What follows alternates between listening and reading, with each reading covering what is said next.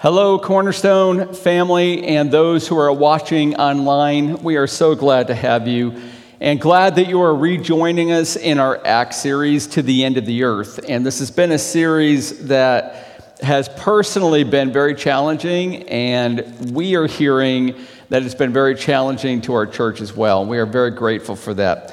As we get going, and I know you're probably watching this from home, we would ask you to get your Bible out. And if you are not part of Cornerstone Church and you are watching this, we would encourage you to be part of a church in person and as soon as you can, whether that's Cornerstone Church. We would love to have you. But if you're not in the area and you are out of the area, we would encourage you to be part of a Christ-exalting church. Acts chapter 17, I'm going to read verses 1 through 9. I would ask that you follow along. Can you look at your Bible and keep your Bible open throughout this message? Because I'm going to be drawing your attention straight to particular parts of the passage. Acts chapter 7. Now when they had passed through Amphipolis and Apollonia, they came to Thessalonica, where there was a synagogue of the Jews. And Paul went in, as was his custom. And on 3 Sabbath days he reasoned with them from the Scriptures, explaining and proving that it was necessary for the Christ to suffer and to rise from the dead, and saying, "This Jesus, whom I proclaim to you, is the Christ." And some of them were persuaded and joined Paul and Silas, as did a great many of the devout Greeks and not a few of the leading women. But the Jews were jealous, and taking some wicked men of the rabble, they formed a mob, set the city in an uproar, and attacked the house of Jason, seeking to bring them out to the crowd. And when they could not find them, they dragged Jason and some of the brothers before the city authorities, shouting, "These men who have turned the world upside down have come here also, and Jason has received them. And they are all acting against the decrees of Caesar, saying that there is another king, Jesus." And the people and the city authorities were disturbed when they heard these things. And when they had taken money as security from Jason and the rest, they let them go. That is the reading of God's word, and I am going to begin to exposit it, to explain it. And I'm going to tie it into really where we are heading as a church. And this is a very exciting message for me to be able to give, because it is so closely resembling where we are going as a church at Cornerstone. You know, there is such a joy at the birth of a baby, and there is incredible excitement when a new idea is born or a new idea is birthed, and we celebrate the birth of our nation. But have you ever had all of that joy, excitement, and celebration at the birth of a church? Well, we are looking today at just that, the birth of the church at Thessalonica. And though it will seem insignificant, this is going to become a church of which Paul would later say, "Your faith in God has gone forth everywhere, so that we need not say anything." In other words, this event today that we're going to look at in Acts chapter 17 brought about the birth of a church that would become so influential in their area and around the Roman Empire that their reputation preceded them. This is exciting that we get to watch and witness such a birth as this. Well, it all started after our missionary group left the city of Philippi earlier in Acts chapter 17. And that was where Paul and Silas were horribly mistreated. They were beaten with rods. They were put into prison. And then Luke, the author, wrote, now look at your text. This is one of the ones I really want you to see. Luke wrote, "Now when they," did you catch that pronoun they? He's not writing we anymore. Now it's signaling that while Luke was with them at Philippi, he wasn't with them before that, and now he's not with them again. Likely, it was Paul's habit that when a new church would begin, he would leave a seasoned, mature saint behind so that he could help that church grow. He could help that church mature and weather the storm that all new churches go through. So likely Luke stays behind at Philippi. We don't really know for sure, but that sure seems a plausible, likely scenario. And then we get Paul and Silas, and maybe even Timothy. Timothy may have stayed behind as well. We know that he rejoins them in verse 14 of Acts 17. If you notice that, when they move on to Berea. But what we know for sure is that Paul and Silas, they are traveling on the road called the Via Egnatia. The Via Egnatia is a 700-mile long road. It is 20 foot wide. It is topped with paving stones. Rome was incredible with the building of their roads. In fact, at the peak of the Roman Empire, there were 29 military highways. There were 372 great roads, and they covered and spanned 250,000 miles. This is nearly 2,000 years ago. Many of the large roads began with what this one begins with, the Latin word via or via. It means way. And they were roads built to quickly ferry troops, Roman military troops, or to transport Roman taxes, or for ways to increase the trade of merchants. So these roads were built very deliberately, but in Acts 17, and I want you to hear this, God had superintended all of that, and all of these magnificent roads and all of these structures were built because now they are transporting the gospel of Jesus Christ all over the ancient world. This is truly exciting. And the gospel is going straight into Macedonia. Macedonia is the ancient province of the modern day Greece. So here we go. We've got Paul and Silas. We're not sure if Timothy is with them. We know Luke was not. They're traveling 35 miles from Philippi to Amphipolis. They're traveling another 30 miles to Apollonia. And then another 33 miles more to Thessalonica, 100 or so miles in total, just days after Paul and Silas were beaten mercilessly. These were truly resilient men. And what we're going to see in Acts 17, 1 through 9, are some of the importances that you've got to be able to have if you are going to successfully plant a church. I'm going to give you 3 of them. These are 3 importances from this passage that we need to observe here at Cornerstone if we're going to be successful in planting churches. All right, all that was introduction. Here we go. I hope you got your Bibles open.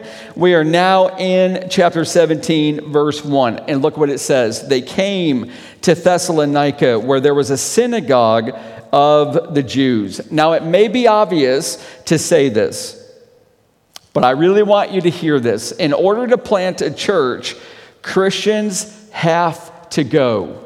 They have to move.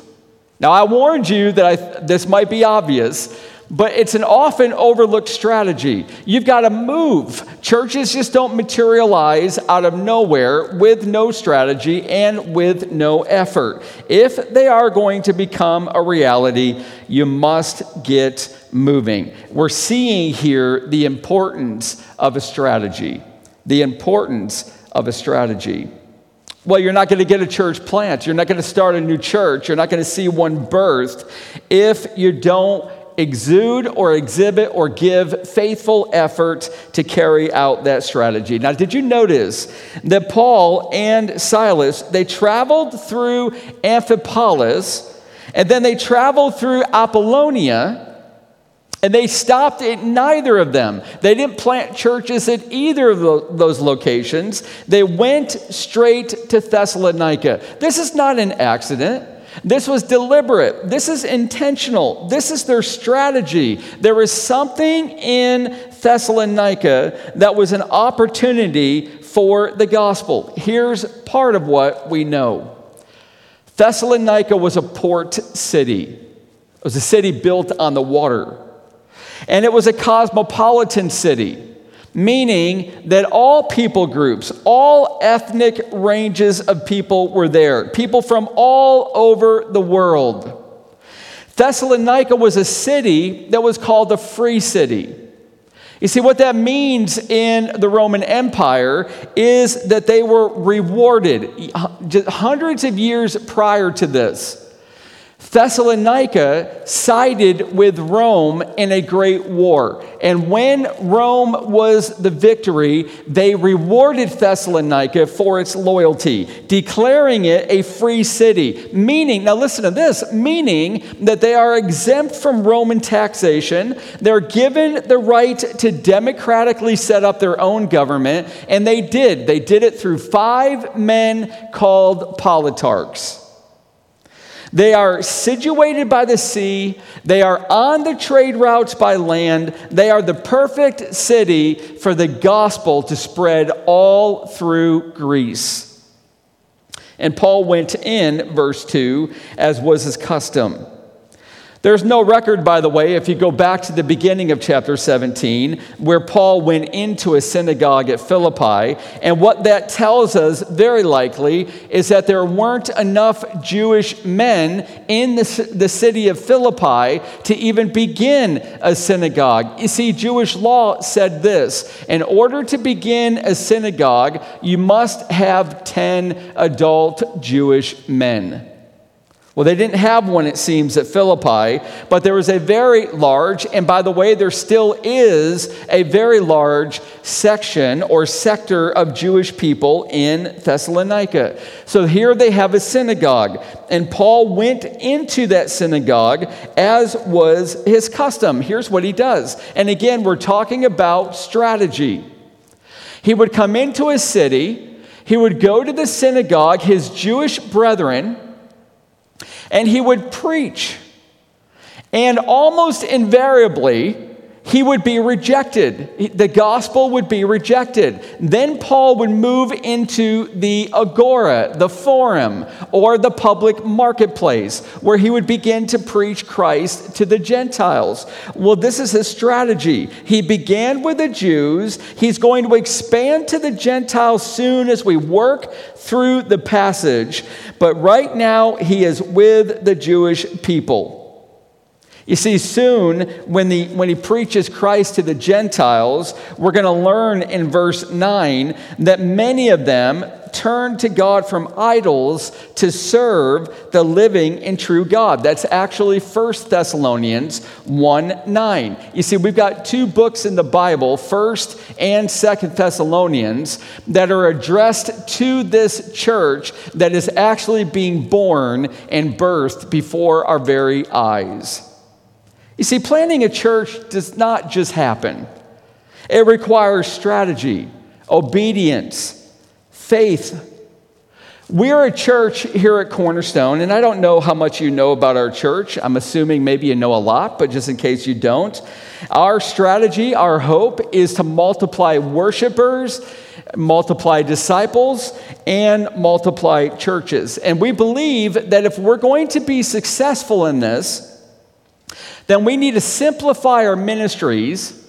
We need to shift all of our ministries to making disciples in order that we can spread by planting churches. You see, that is where we want to go. We want to plant churches. We want to be part of a family network of collaborative churches that all have the same vision, all have the same mission, the same strategy, but are unique wherever they are birthed. We're asking God to show us areas in our community or even beyond that have very few Christ-preaching churches, or maybe even no Christ-preaching churches. That's where we want to go. We want to bring the gospel of Jesus to dark places. See, this is Cornerstone Church. We've got Paul and we've got Silas. They walk into Thessalonica and amazingly would leave there several weeks later with a church having been born. You've got to have a strategy. But let me give you the second point. If we're going to be successful in multiplying churches, what we call multi-planting, then not only do we need to understand the importance of a strategy, we need to understand the importance of the gospel. Would you look with me at verse 2? And Paul went in, as was his custom, and on 3 Sabbath days he reasoned with them from the Scriptures, explaining and proving that it was necessary for the Christ to suffer and to rise from the dead, saying, "This Jesus whom I proclaim to you is the Christ." One of my heroes of the faith is the 19th century Charles Spurgeon. He was a pastor in England, and he would often share a story that powerfully underscored our second point being the importance of the gospel of Jesus Christ. And in this story, Spurgeon would tell of a young man who preached a sermon, and an older preacher was there to hear it.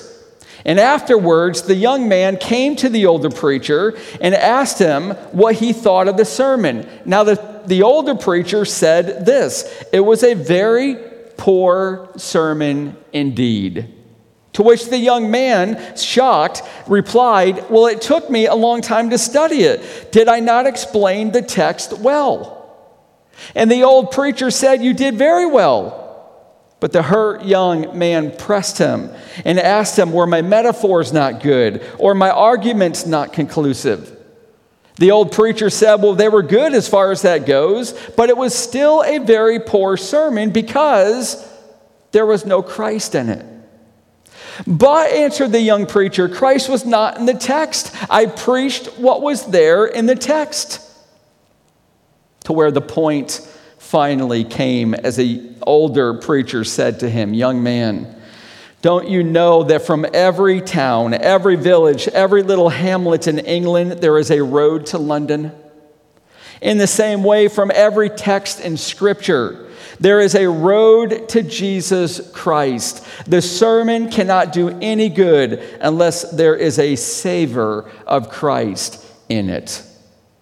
You see, Cornerstone, the power of preaching and the power of your witness and my witness is not with lofty, convincing arguments. It is the good news of the life and the death and the resurrection of Jesus, the Son of God. The gospel is good news that includes the reality of our terrible situation. Each person is a sinner.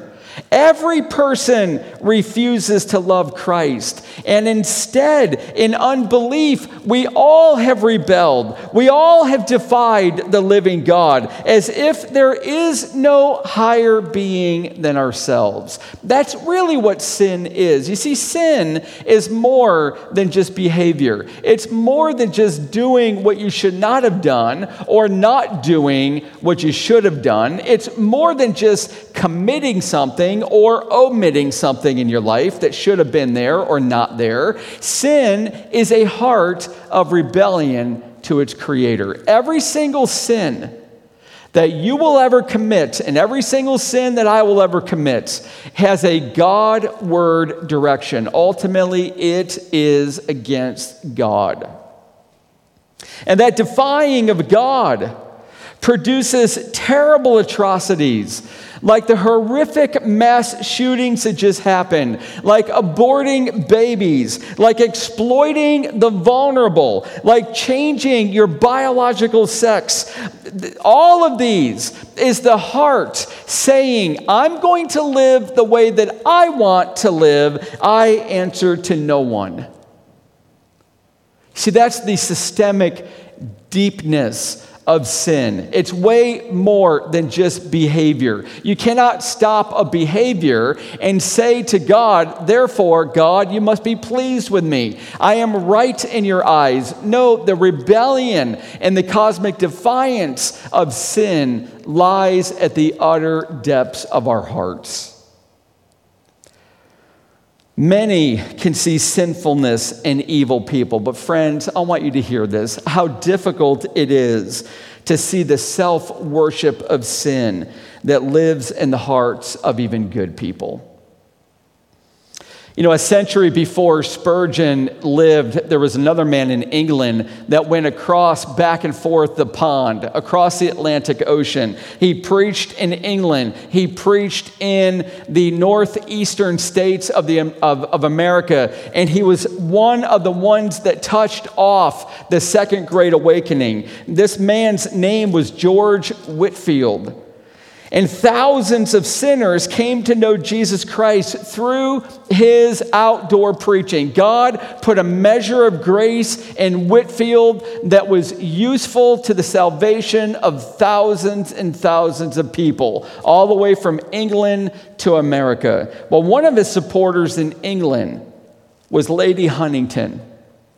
And she supported his ministry financially, but more than just financially, she wrote to her friends and invited them to come hear Whitefield speak. And she wrote a letter to the Duchess of Buckingham, who was one of her friends, an incredibly wealthy, very notable, very famous, very influential woman, and invited the Duchess of Buckingham to attend Whitefield's meetings. The Duchess of Buckingham wrote back to Lady Huntington, and we've got the letter preserved. Here's what it said in part. I thank your ladyship for the information concerning these preachers. Their doctrines are most repulsive. It is monstrous to be told that you have a heart as sinful as the common lechers that crawl on the earth. This is highly offensive and insulting, and I cannot but wonder that your ladyship should relish any sentiment so much at variance with high rank and good breeding. Can you believe that letter? Friends, that resides in the hearts of every sinner. It may not be so eloquently stated as the Duchess of Buckingham, but it is there in the heart of every sinner, not just those who commit evil and atrocities, even those who do good. They do not want the Creator to lord over them. Paul goes into the synagogue and then he moves into the marketplace with this gospel, the good news that though all of us are rebels defying our Creator, that same Creator sent his Son Jesus to suffer in our place. And by his death, he paid for the sins, making possible the forgiveness of any who believes. Now, I want to slow down for just a moment. I'm going to look straight at you. I want you to look straight back at me for just a moment. Do you believe in Jesus as your Lord and Savior? If not, friends, then that defiance, whether you can see it or not, lives deeply in your heart. You are in need of salvation. And the gospel, the good news that I am preaching to you now, is the same exact good news that Paul and Silas preached 2,000 years ago. Will you believe? Do you have an understanding of the gospel message? Are you persuaded by it? And are you willing to commit your life to Jesus as your Lord and Savior? That's what it means to believe.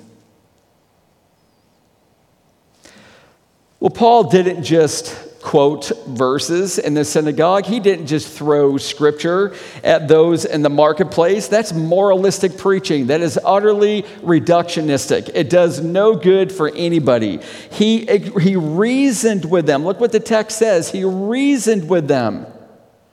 That doesn't mean go back and forth. That means he preached. He presented to them Loctite reasoning, showing them the gospel, showing them that Jesus, though he died on that cross, was raised to life and seen by over 500 witnesses. He is proof, his resurrection, that he is God and that he could give life to any believing sinner. This is the gospel. This is the good news that Paul gave to them. It is the good news that I am giving to you. See, the power of our witness, Christian, if you already do believe, and you are my brother or my sister in Christ, the power of our witness is the Word of God, and the Scriptures always have a road to Jesus. It centers on Jesus Christ. And it's that good news of Jesus Christ that Paul, look at your text, was explaining and proving. We all need saving. And the Savior has come. He has accomplished our salvation through his life, death, and resurrection. You only need to believe in him. Do you remember I told you a few moments ago that we have two books called 1st and 2nd Thessalonians that Paul wrote back to this church years later? Well, in one of them, 1 Thessalonians chapter 2, verse 2, listen to what Paul writes back to them. But though we had already suffered and been shamefully treated at Philippi, as you know, we had boldness in our God to declare to you, Thessalonican Christians, the gospel of God in the midst of such conflict. So, Christian, be competent. Know the Word of God. Study, show yourself approved. Be familiar with it. Be confident. It's the only way to heaven, Jesus Christ, and the Word of God lights that path. So declare the Word of God, declare the gospel. It is good news to cosmic rebels like you and like me. It has the power to open your eyes and to show you the path and to give you the motivation to come to Jesus in believing faith. Be competent, be confident, and be committed to God's Word. Keep God's Word central to all that you say. You will find the road to Jesus, and you will give it clearly for those who need to be on it. Acts 17, verse 4, look at this. And some of them were persuaded. Some of them, the Jewish people, were persuaded and joined Paul and Silas. And now, as a result of the marketplace, as did a great many of the devout Greeks, and not a few of the leading women. Here's what we've learned so far in points 1 and 2. There's an importance for a strategy, and there is the critical importance of the gospel. But third and finally, the importance of the committed. The importance of the committed. Look at verse 5. But the Jews were jealous, and taking some wicked men of the rabble, they formed a mob, set the city in an uproar, and attacked the house of Jason, seeking to bring them out to the crowd. One of the things that I think I can tell you with an absolute guarantee is this, that when God and the power of the gospel of his Son begins to do a great work, the devil will always rise up and try to hinder it. When God begins to do a great work, the devil will always try to hinder it. If you've never been baptized in water baptism and declaring publicly your faith in Jesus Christ, here's what we've seen over and over. When you come up out of that water and you go back to your regular life, here comes trials. Here comes the attacks. The devil hates the public declaration that I have been saved by Jesus Christ. He will come like a roaring lion. When God begins to free you from an addiction, from a sin that has beset you, and he begins to put your feet on the rock of Jesus Christ, do not be surprised. Here comes the fiery doubts, the fiery darts. Here comes the trials. Here comes the difficulties. All of them designed to put a little bit of a crack in your faith to God. Is he really good to me? When God does a work of freeing sinners from their unbelief, the devil will work feverishly to oppose. And when a church is begun in the power of the gospel and sinners are being saved, the devil will come in rage and he will try to sow seeds of discord. He will try to lead them in division. Well, here we are in Thessalonica. He is acting through the Jews, the devil is, who of all people should have recognized the Christ, the anointed one, the one sent by God to save his people. But the Jewish people in mass and at large did not recognize Jesus. Well, there's something you want to know in verse 5 that's kind of behind the scenes, and I want to bring it out to you. It's going to make a lot of sense in a moment. And perhaps the greatest threat that a Roman city would face was the threat of rebellion and unrest.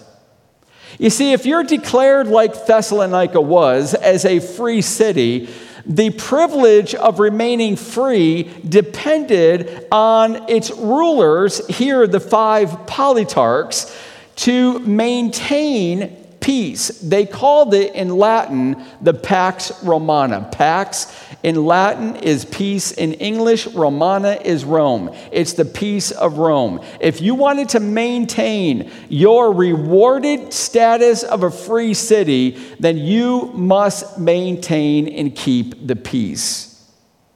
Nothing would lose for you that privileged status than allowing an uproar and sedition and rebellion and military coups. Nothing was faster at losing your Roman peace.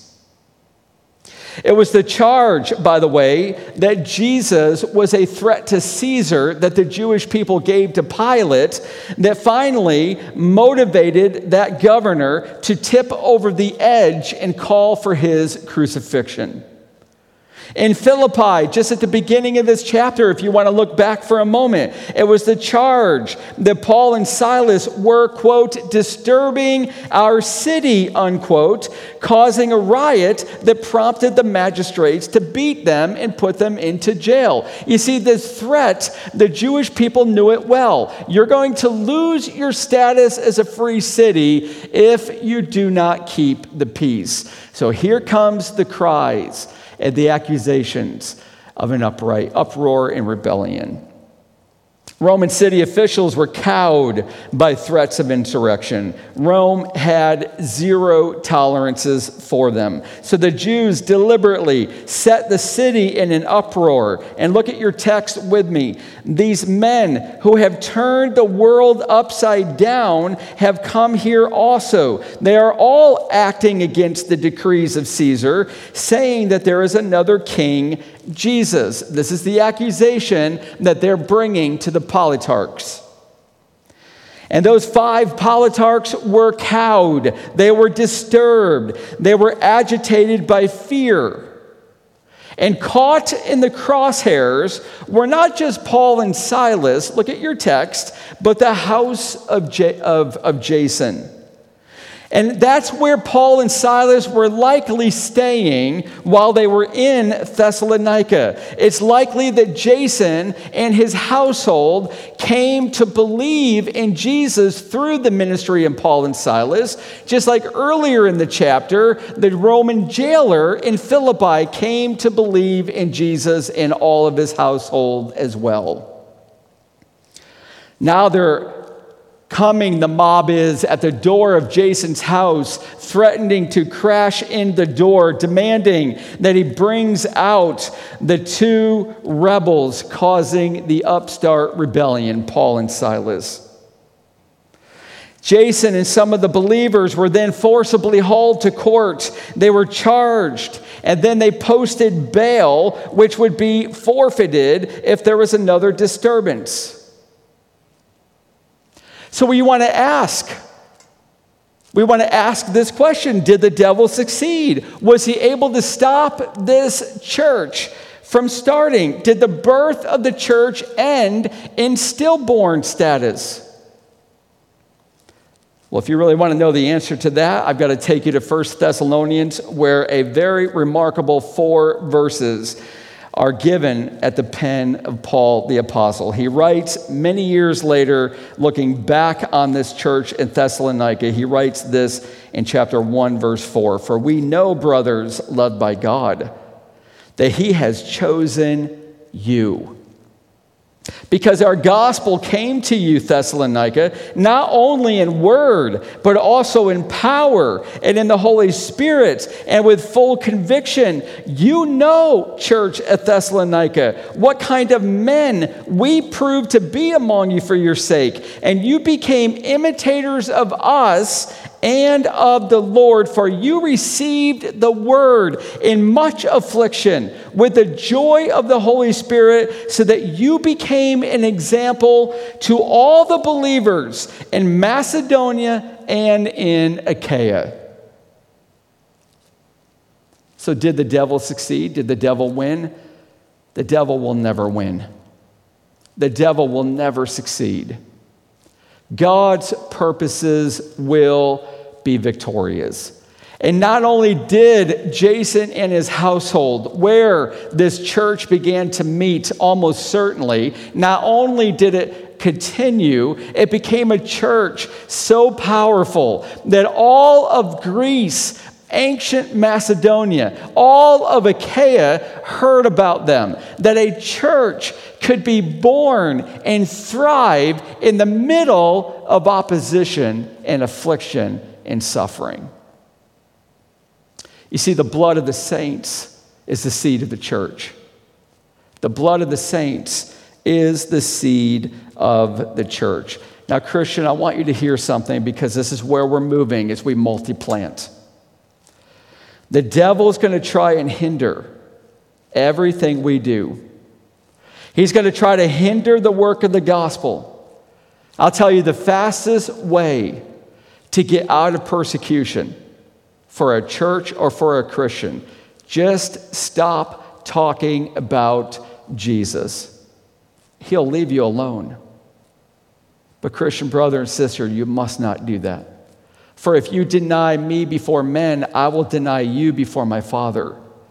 We must hold to our faith in Jesus, and we must be witnesses. And this church will proclaim the gospel. We will exalt Christ. We will tell sinners, even if they don't want to hear it, that they are under the judgment and the wrath of God, but there is a way out. And there is only one way out, and that is through Jesus Christ, the Son of God. You must agree to that. You must be persuaded to that. You must understand to some degree that gospel message, and you must commit yourself to Jesus in faith.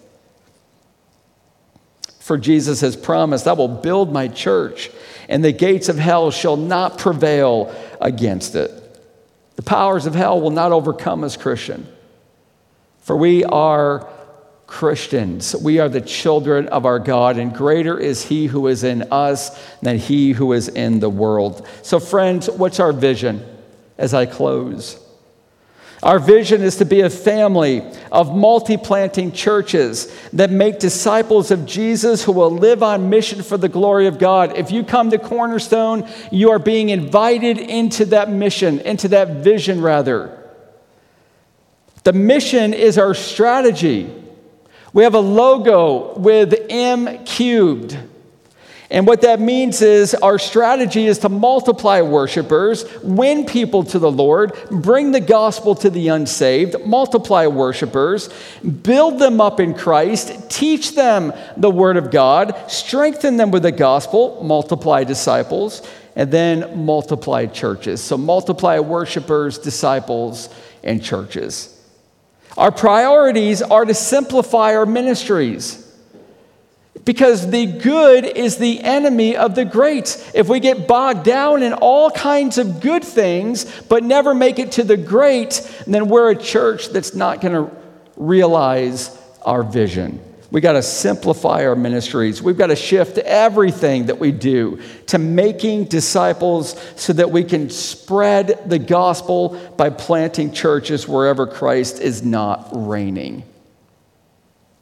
Our confidence is that all of us are witnesses of the gospel, the good news that Jesus Christ saves believing sinners through his life, death, and resurrection. All roads in the Word of God lead to Jesus.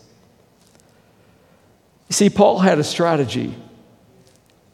Paul had the gospel, and Paul found a committed core, and they turned the world upside down. Be encouraged, Cornerstone. Let's get on mission for the sake of the glory of God. Amen. Let's pray.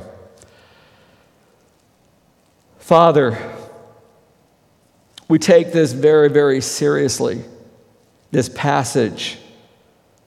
We take the Word of God very, very seriously. We will not be, we cannot be, and we never have been a church that relishes storytelling but never gets to the power of the gospel. We are an expositionally preaching church because we believe that all roads in the Word of God lead to Jesus Christ. Lord, you have given us a strategy. We have confidence in the gospel to do the work that you want us to do. And you are raising up a committed core. Father, would you help us to be a family of multi-planting churches that make disciples of Jesus who will live on mission for the glory of God? Would you inspire and motivate every single person that is in this church and every person listening to this message, Lord, to get on mission to be a witness for Jesus Christ, to have boldness, courage, the audacity, even in the face of opposition and persecution, to proclaim the life, the death, and the resurrection of Jesus Christ, our Lord and Savior. Father, if anybody is listening to this message and they do not yet believe, Lord, will you open their eyes as you did the people in Thessalonica? Even wealthy, powerful, leading Greek women and their husbands, Lord, open their eyes and let them understand the good news of Jesus. Let them be persuaded by it and give them the faith to commit themselves to Jesus Christ, their Lord and Savior. Would you work powerfully, even through this message? We love you. We thank you. We trust you, Jesus. We commit ourselves to you, and it's in that powerful name and the authority of the Son of God, Jesus Christ, that we pray. Amen.